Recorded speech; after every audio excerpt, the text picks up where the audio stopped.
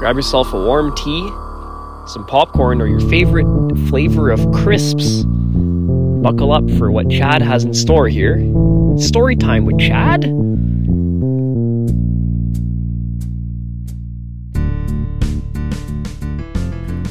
What you are about to hear is a true story.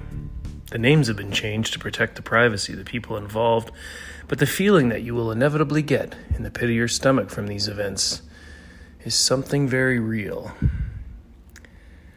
Our story begins with two lovers who, when tempted by their raw, animalistic needs, had the ability to make love with the artistic integrity usually put on display by the likes of Michelangelo. Laura was absolutely smitten with her lover.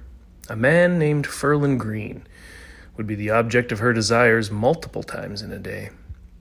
Some days she would sit at her desk and count down the minutes until she could go home and give herself to Ferland, like a lamb to a slaughter. Other days she yearned for the feeling of Ferland sliding his soggy, veiny, stout shaft past her tongue and down her throat like it was her only source of sustenance for the entire day. She would latch onto that thing like a northern muskie to a 3/4-ounce flipping jig, only to release herself after Ferland had his release down the previously mentioned throat with the effervescent ferocity of a freshly tapped hydrant. Laura would grind away the day with her monotonous job, knowing that at the end of it, the sweet release of neuromuscular tensions, when she gets to the height of sexual arousal, would tuck her into bed, and the white chocolate left on her pillow would be a reminder of her lover and best friend. One innocent Tuesday afternoon, as Laura milled about on her computer, she heard a knock on her office door. There stood a tall, beautiful blonde woman. Laura was immediately taken aback. She was caught off guard because the only person worthy of her affection she thought was Ferland. But there was something different about this woman. She was electric. Laura relinquished her previously fundamental thoughts and decided that she not only had to meet this woman, but she immediately had an unquenchable thirst to make love to this woman. It was like nothing she ever felt before. It was as if she'd walked across the Sahara Desert and the only source of water lied inside the faucet in her pants. As Laura pondered what making love to a woman would be like, the woman spoke up. "Hi, I'm Victoria. Is this where you open bank accounts?" Victoria and Laura opened a bank account together, but behind the scenes they both knew it wasn't the last thing they would open together.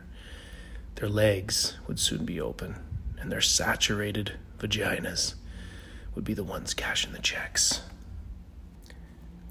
Later on that night, Laura needed to tell Ferland how she felt about Victoria.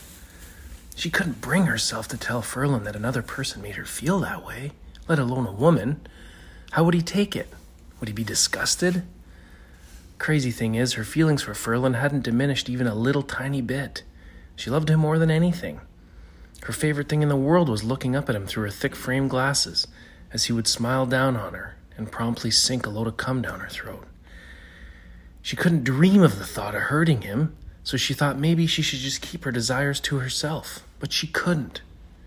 She yearned so badly to explore Victoria's body with her mouth that she knew, first, that mouth needed to do some talking.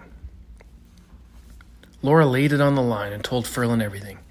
She explained how the way that Victoria moved was so poetic. It was like every breath, every movement was a scripted story written just for her.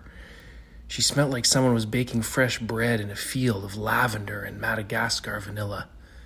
She reiterated how much she loved Ferland and that she just needed this. She needed to trust her primal instincts as they had never been wrong before. Ferland sat there, stunned at what he had just heard.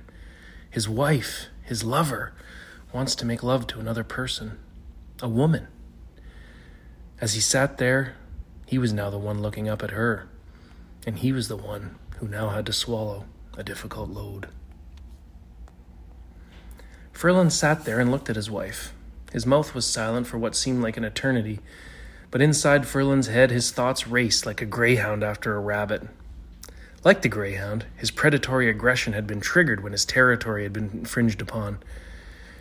The longer Ferland stared blankly at his lover, the more he realized that although these feelings he was having was in direct contradiction with the expectations he had for this relationship, it could only expand their love on this earth and in this universe and for each other. He decided to swallow something different on this day. He swallowed his pride and explained to his lover that he's willing to try whatever it takes to make her happy. But now, they just had to convince Victoria. Laura's cunt pulsed as she wrote the email. She said to Victoria, "Dearest Victoria, I know you felt what I felt in the office today. I want to explore every inch of your body with my tongue. I want you to touch me and make me shiver with the ferocity of 1,000 winters. Furthermore, I yearn for the moment when you would slowly, yet eagerly, pry my lover's sticky, moist ballsack from against his muscular quad and use it as a starting line for your tongue. A starting line for your tongue to run a race that in this case there is no finish line. No, in this race, the only person crossing the finish line would be Ferland, and he would cross the finish line with a shake and a creamy white robe." Laura sat there in this vulnerable state, exposed, waiting for Victoria's reply, feeling like a calf deer with a pack of wolves circling her, except in this case, Laura wanted to get eaten. Certainly, Victoria would welcome the idea of many love-making sessions between the three of them, as it would be omni trium perfectum, which, translated to English, means everyone in a threesome comes perfectly.